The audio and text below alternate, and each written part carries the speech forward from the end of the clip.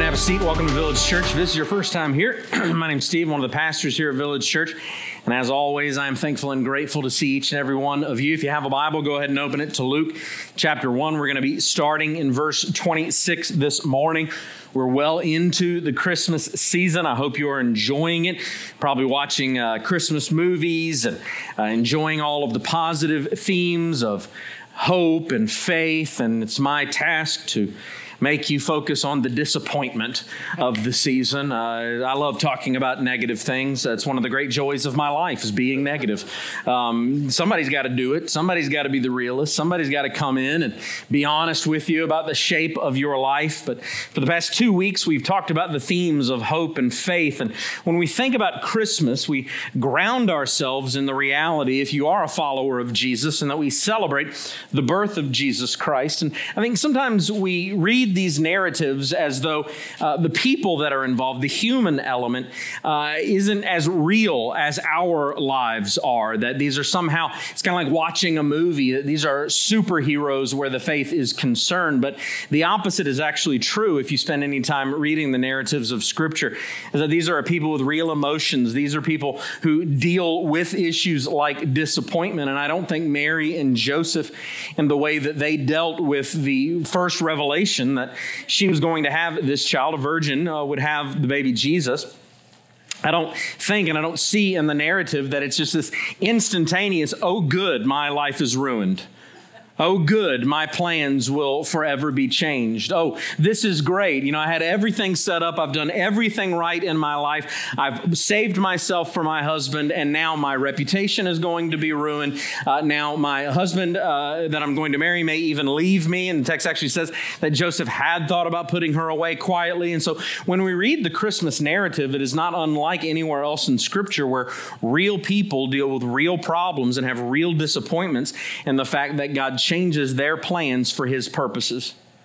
What I hope you ultimately see today is that in all situations, God's purpose is always greater than our plan. And if you don't live with that reality by faith, you will miss out on the greatest opportunities to grow in your faith, and you will miss God moving in your life in the way that he could.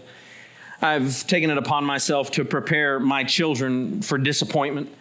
I don't think enough parents do. I think many parents struggle and they treat their kids as though everything's unicorns and rainbows. But the fact of the matter is, if you're not preparing your children for disappointment, they're going to be disappointed to the extent where it could possibly ruin their lives. I've seen it happen over and over again. And so whenever my kids are disappointed, I always tell them the same joke. And so much so they've gotten used to it. They know the punchline, and the joke goes like this: knock, knock. Yeah. Disappointment. That's the end of the joke, guys. You guys are first service got it. You guys failed. Let's see how the third service does. But disappointment is always standing behind the door waiting for you to open it. That's the real stuff of life. There's a temptation, even for the follower of Jesus, to treat these narratives as though they are fairy tales, as though these are people elevated above the human experience. But what we see in these narratives is a real human experience. The truth is that during the holiday season, mental illness is skyrocketing, whether it be loneliness, whether it be some chemical imbalance that manifests itself because of trauma that is triggered through the season. But it's not just some kind of clinical diagnosis. There's a second level that isn't clinical, and it's just the disappointment of things not going as you envisioned.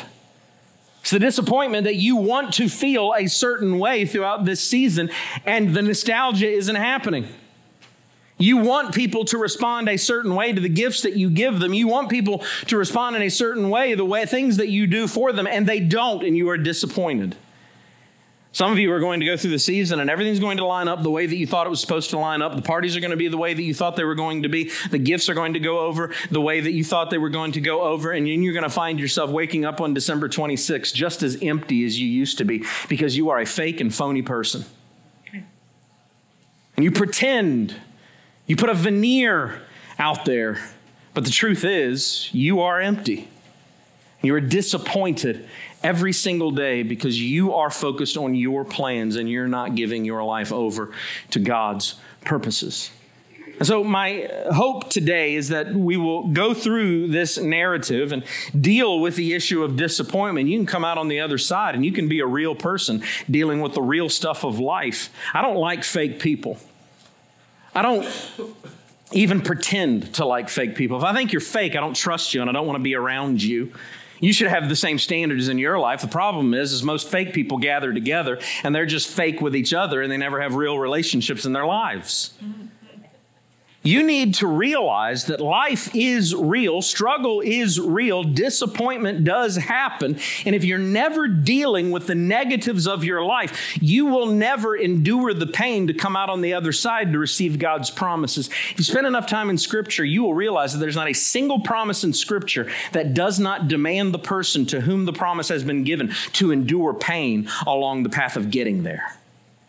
And so when you are determined to avoid pain in your life, you are walking away from the very promises that God has given you so that you can have His purpose come to fruition in your life. I don't know what your year has looked like. Maybe it's been the best year of your life, but I know that for many of you, you are battling disappointment. And quite frankly, today's sermon is for you.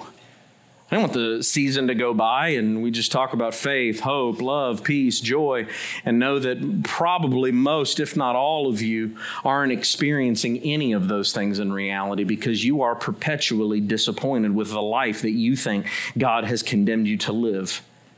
So the question is, how do you endure and face the Christmas season knowing you aren't feeling it and battling just to hold on to any semblance of joy? Because the fact is, you can be disappointed and still have joy. In Luke 1:26, the narrative begins, in the 6th month, the angel Gabriel was sent from God to a city of Galilee named Nazareth, to a virgin betrothed to a man whose name was Joseph of the house of David, and the virgin's name was Mary. And so right there in those first 2 verses, you see the plan. Everything was lining up. They had their path. They knew where they were going. They'd done everything right. Everything's going to work out. Verse 28. And he came to her and said, "Greetings, O favored one, the Lord is with you." But she was greatly troubled at the saying and tried to discern what sort of greeting this might be. And so her first response to the angel Gabriel giving her a revelatory greeting isn't to worship God, isn't to praise God, isn't to thank the angel. She says, uh-oh. Her life is about to be disrupted because Jesus is the great disruptor. If you've never had your plans disrupted by Jesus and everything in your life has just worked out the way that you planned it to go, I'll be honest with you, you've never experienced Jesus because Jesus is the great disruptor. She was greatly troubled, tried to discern what sort of greeting this might be. And the angel said to her, "Do not be afraid, Mary, for you have found favor with God. And behold, you will conceive in your womb and bear a son, and you shall call his name Jesus. He will be great and will be called the Son of the Most High. And the Lord God will give to him the throne of his father David, and he will reign over the house of Jacob forever. And of his kingdom there will be no end." Try to imagine the human element of this narrative for just a moment, where someone who has a great reputation because she is chaste, she is pure in the world's sense, her husband, they're about to be married. And right here, this angel says, by the way, you're going to have a miraculous birth. Imagine just for a moment that you can experience the human element, because the text doesn't tell us that any other family member was told. Text doesn't tell us that all of her circle of friends were informed as to the source of this baby. No, her reputation's going to be ruined. Her marriage is probably going to be over. Nothing about her life is going to equal out to the path that she thought she was going to be on. And I'm not trying to eisegete into the text, I promise, but I cannot thinking about this from a human standpoint, that there's anything in Mary Mary's life and anything in the narratives that we know about Joseph's life, regardless of the fact that Jesus was born just a few months later and everything that goes on in Luke chapter 2, there has to be disappointment in the path right here. The text is clear that it was there for Joseph. That's why it says, since he was a good guy, he determined to put her away quietly. In other words, he was going to dump her and walk away, but try to save her reputation so that he wouldn't ruin his own. His plans were going to subvert God's plans until an angel came to Joseph and said, hold up, son, I got a new plan for your life. And just imagine the disappointment that she is experiencing, but understand, number one this morning, that disappointment can reveal misplaced trust. Disappointment can reveal misplaced trust. Expectations versus reality is a real thing. There's a stark contrast between Luke 1 and Luke 2. There's temptation to believe that when God makes a promise to us and we respond with trust and praise, the road ahead is going to be an easy road. But then, when we encounter the resistance or struggle, we are disappointed to a degree of doubt about God and his promises. That has to have happened to you at some point. Where his purpose didn't measure out to your plan and his calling was going to require you to sacrifice more than you thought you were capable of sacrificing. That is the difference between real faith and phony faith. That is the difference between faith and religion. Is when God comes in, Jesus, the great interrupter, comes in and says, I'm going to change everything for you so that you can align your plans with my purpose. How do you respond with the difficulty? Have you ever seen Pinterest fails? I especially love the cake fails. I love them. My son also, my youngest son, he loves watching people endure pain.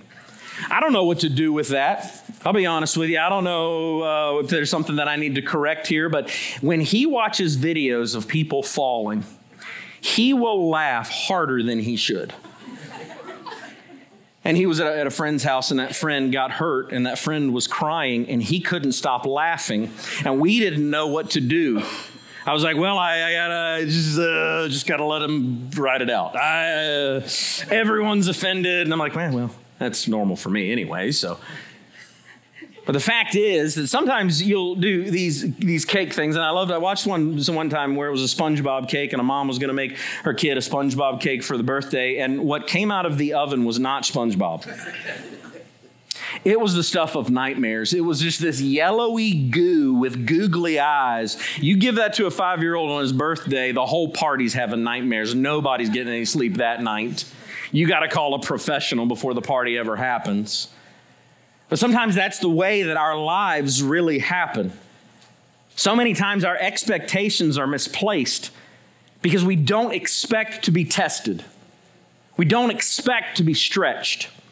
We don't expect that the calling of God on our lives is going to be something that actually challenges us. So often I watch people, you think you're going to receive the call of God and then just sit there, ask God to do stuff, depend on his promises, and have them delivered to you in 2 business days like Amazon Prime. That's not the way God's promises work, friends. There's always a pathway of pain to receive the promise through faith. When the angel reveals to Mary she's going to have this baby, her first response is that she's troubled.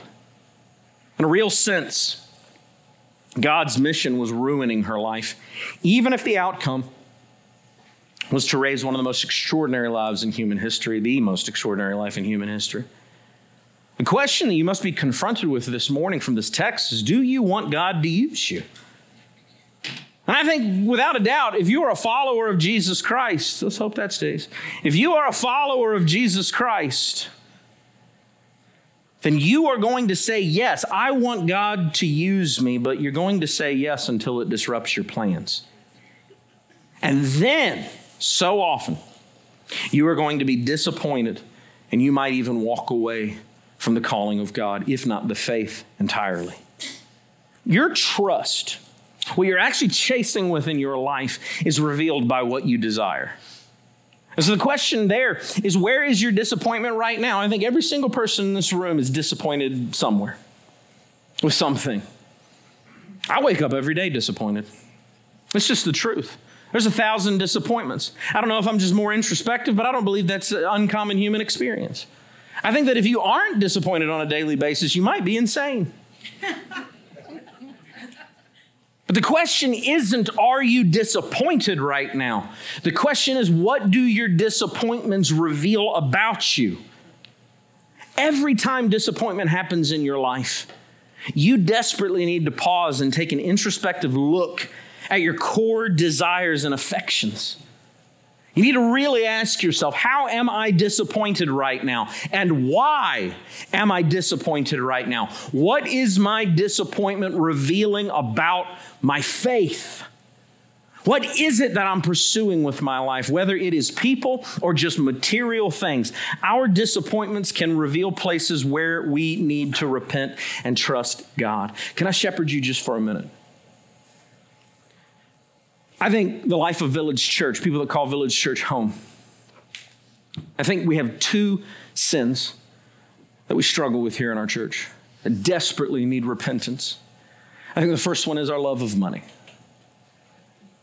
We define our lives by material gain, and we pursue material over everything. But then secondly, I believe, is our status with other people. Those are two pursuits that will always leave you disappointed, and I want you to understand that. And that is a hard thing to say. But it's the truth of the situation in our lives.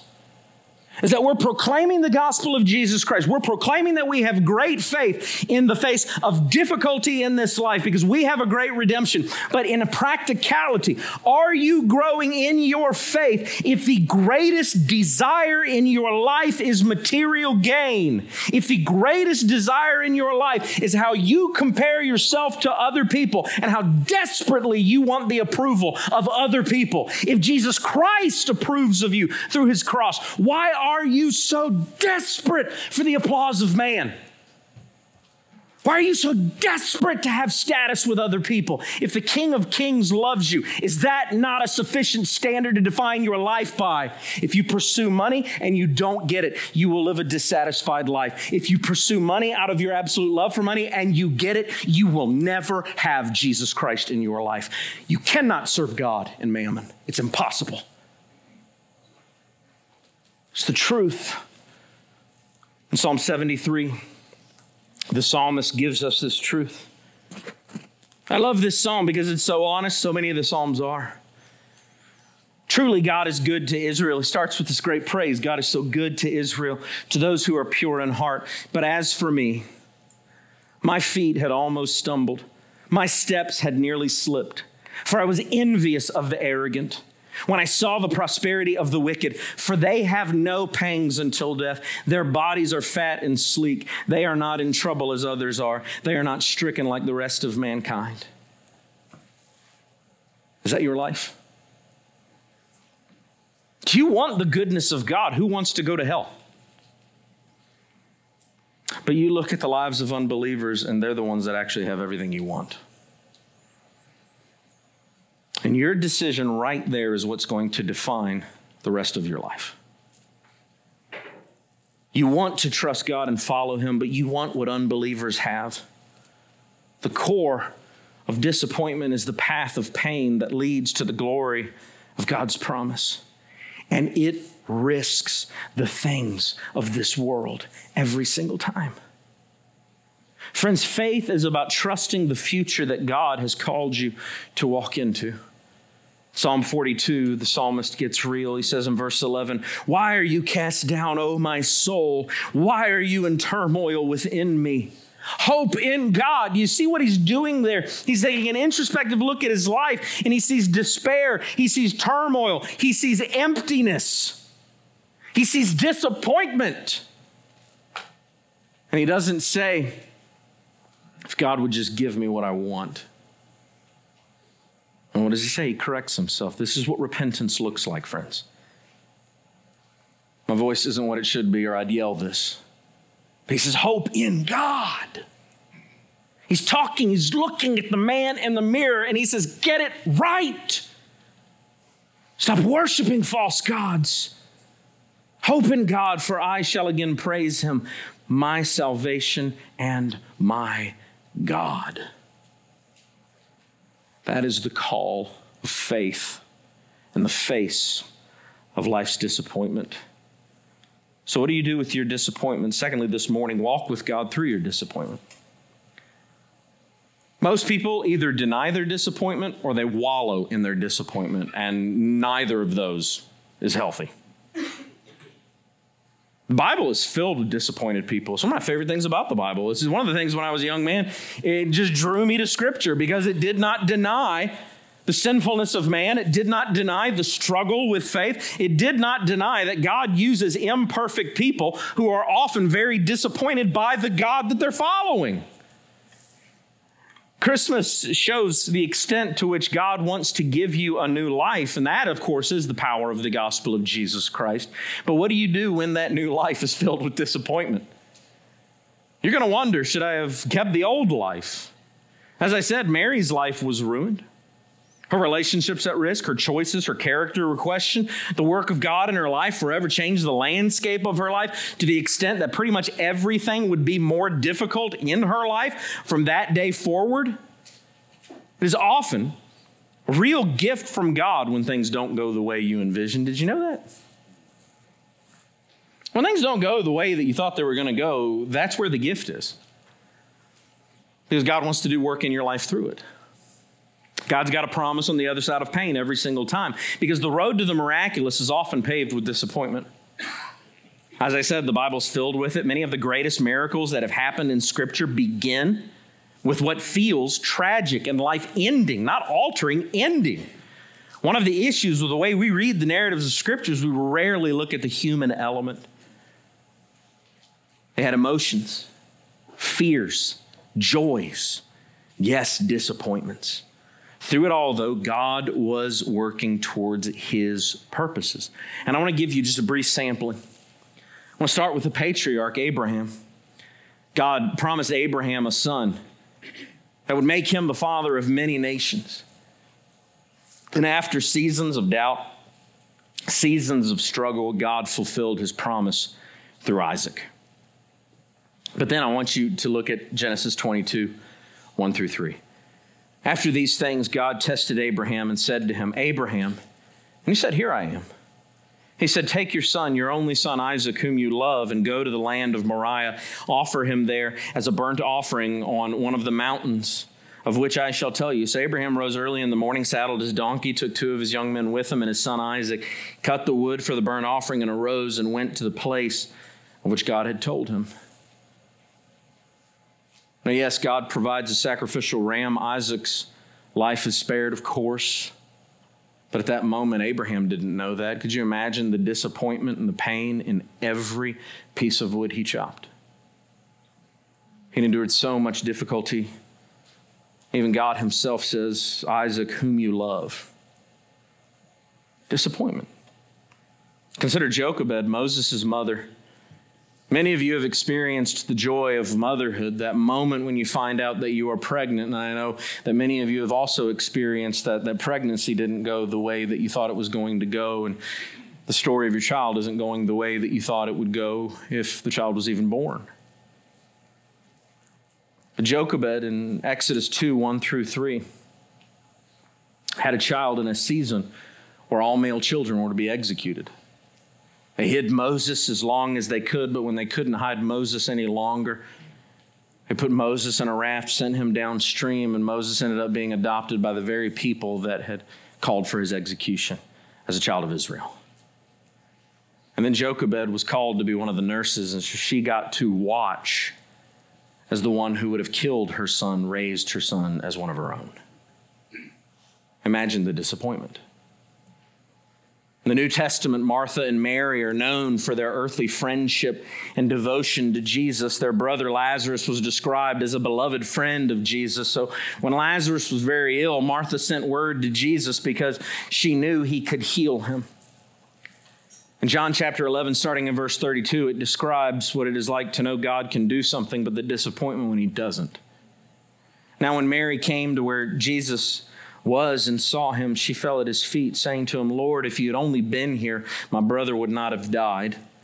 When Jesus saw her weeping and the Jews who had come with her also weeping, he was deeply moved in his spirit and greatly troubled. Of course, Jesus ends up raising Lazarus from the dead, but they don't know that at this point. All that they know is Jesus didn't show up on time to do the miracle that they wanted. God is always near the brokenhearted. God knew exactly what he was going to do. Jesus knew exactly why he didn't show up in time in John chapter 11. Notice that Jesus doesn't rebuke the pain that Mary expresses. John 11:35 actually states that Jesus wept with them. Jesus understood the disappointment. Jesus was with her in her disappointment. He sympathized with her disappointment. He cared. My question for you is, what do you do with your disappointment? The answer is never to be a phony person and deny it. But the answer is also not to let your life be defined by disappointment. That's what so many in our era choose. They choose to live a life of never breaking through the pain to the promise. Instead, they just wallow in the grief and the sorrow. Psalm 34:18 promises that God is walking with us in our sorrow. The Lord is near the brokenhearted. He saves the crushed in spirit. You need to grapple with what you do with your disappointment. Do you resent God and use it as an excuse to disobey his clear call, even for a season? Do you refuse to step forward into the future that he has designed for you to walk into by faith? You need to drill down into them. You need to experience your disappointments and then look for what God is doing in the midst of your disappointments to grow your life and to grow your faith. I love the song, Mary, Did You Know? I say this every year. It's one of the rants that I love to give every year because there are these, amateur theologians out there who would say, oh, that's a terrible song. Of course Mary knew. Don't you read the Bible? Mary knew everything that was going to happen. Shut up. I'm smarter than you. Come on. Don't lay that at my feet, fool. I like that song. Yeah, Mary probably knew the prophecies of the Old Testament. Yeah, Mary knew everything that the angel had said to her. Do you have any idea the emotion that Mary went through as she was raising God the Son? Have you any idea how weird that would be? Have you any idea how it felt as the world vilified her son when he came into his earthly ministry? Have you any idea how it felt for her own family members to condemn her very son for just saying who he was? For the Pharisees to always have him under the threat of death? Do you have any idea what it must have felt like to see her son be whipped over and over and over? Do you think she knew how that would feel? Do you think she knew how it was going to feel to see her son on the cross, suffering and dying? Do you think she knew how it was going to feel for Jesus to look at John? Say, take care of my mom. Do you think she had any idea how it was going to feel to 3 days after his death receive the report, your son is alive? So no, I don't think Mary knew. And if you're determined to follow that path, I will let you understand that your theology has transcended application to human existence and it's worthless. Stories of Scripture are so real that they're the real stuff of life.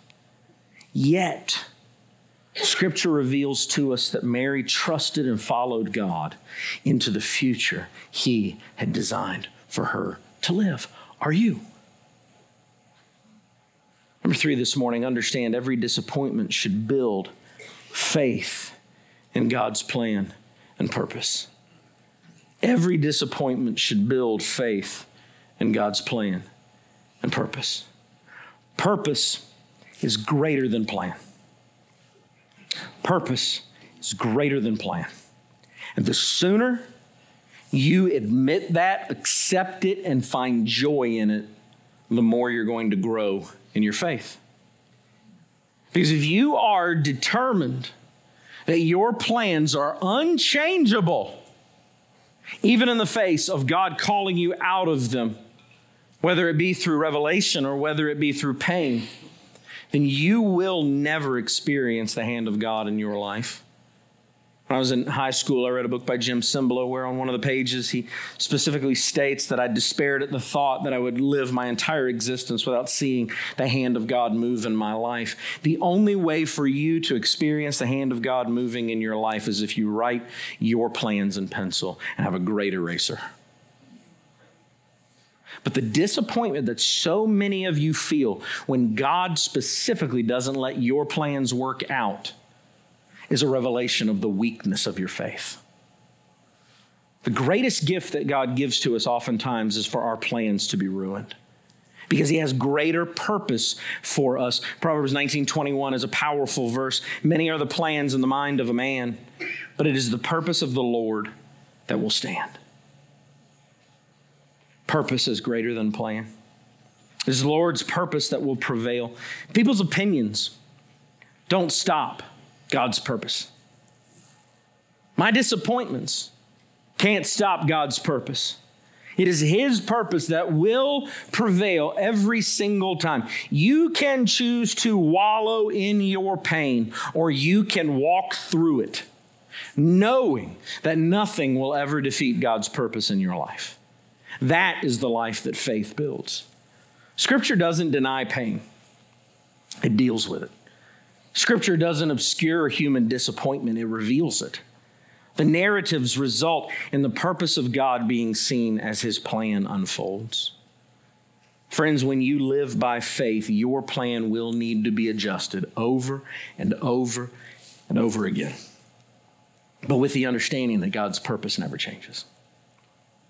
I lost count how many times I've had to change my plans. I thought they were set. This is the direction we're going in, and then God changes everything in my life. And the truth of whether I trust God is revealed in how quickly I'm willing to say, okay, not my will, but yours, Lord. Your purpose is more important than my plans. It is the objective anchor that leads us through a life of joy-filled anticipation. Mary is this great example of faith because she realigned her plans to fit God's purpose. Look further down at Luke 1:46. And Mary said, "My soul magnifies the Lord. My spirit rejoices in God, my Savior. For he has looked on the humble estate of his servant. For behold, from now on, all generations will call me blessed. For he who is mighty has done great things for me, and holy is his name, and his mercy is for those who fear him from generation to generation." The answer to disappointment is always faith. Always, always. So the question you need to grapple with this morning is, what are you disappointed with this morning? What is it this morning you're disappointed about? What did you bring in here that's heavy on your soul? And then use that to diagnose what it is revealing about your chief desires. What is it revealing about your faith? Is your disappointment revealing something that you need to repent of? Is there a greater purpose God is calling you to walk in? Do your plans need to adjust to fit his plans for his purpose? I'll be honest, disappointment can shake your confidence in God. Here's the reality. Confidence is a great way to understand the role of faith in your life, because it is trusting God's promises based on confidence that God will actually deliver. And your disappointments don't change that. In Luke 1:46-50 that we just read, we see Mary move from being troubled at what the angel revealed in the greeting to worshiping God because she had confidence in his purpose for her life. Christmas is a great reminder of why we have confidence in God. It is a great season that even in light of disappointment, we can look to the Word of God and the evidence of the power of God and the incarnation of God the Son and the way in which it took place through two very real people's lives, aligning their plans with his purpose. Look again at Luke 1:49. He who is mighty has done great things for me, and holy is his name. That is an anchor to hold in the face of disappointment. Mary trusted God when her life was upended, and so should you. Christmas narrative helps you realign your disappointments to cultivate faith that you've never experienced before and won't experience without the pain. A few application points. First, examine whether your desires match God's purposes. Examine whether your desires match God's purposes. What are you pursuing with your life? What are you chasing? What has captivated your heart? And be real. Secondly, trust that God is with you in your disappointment. He's near to the brokenhearted. He will save you out of it if you will walk by faith. Thirdly, move forward with God instead of becoming stagnant in sorrow. That is such a struggle for so many in our era. You want to actually define yourself by your sorrow, and it has become the excuse to hold you back from the life that God has for you. God doesn't want you to be stagnant. God wants you to move because he is moving. That's why Jesus doesn't call us to sit there with him. He calls us to follow him because he's moving.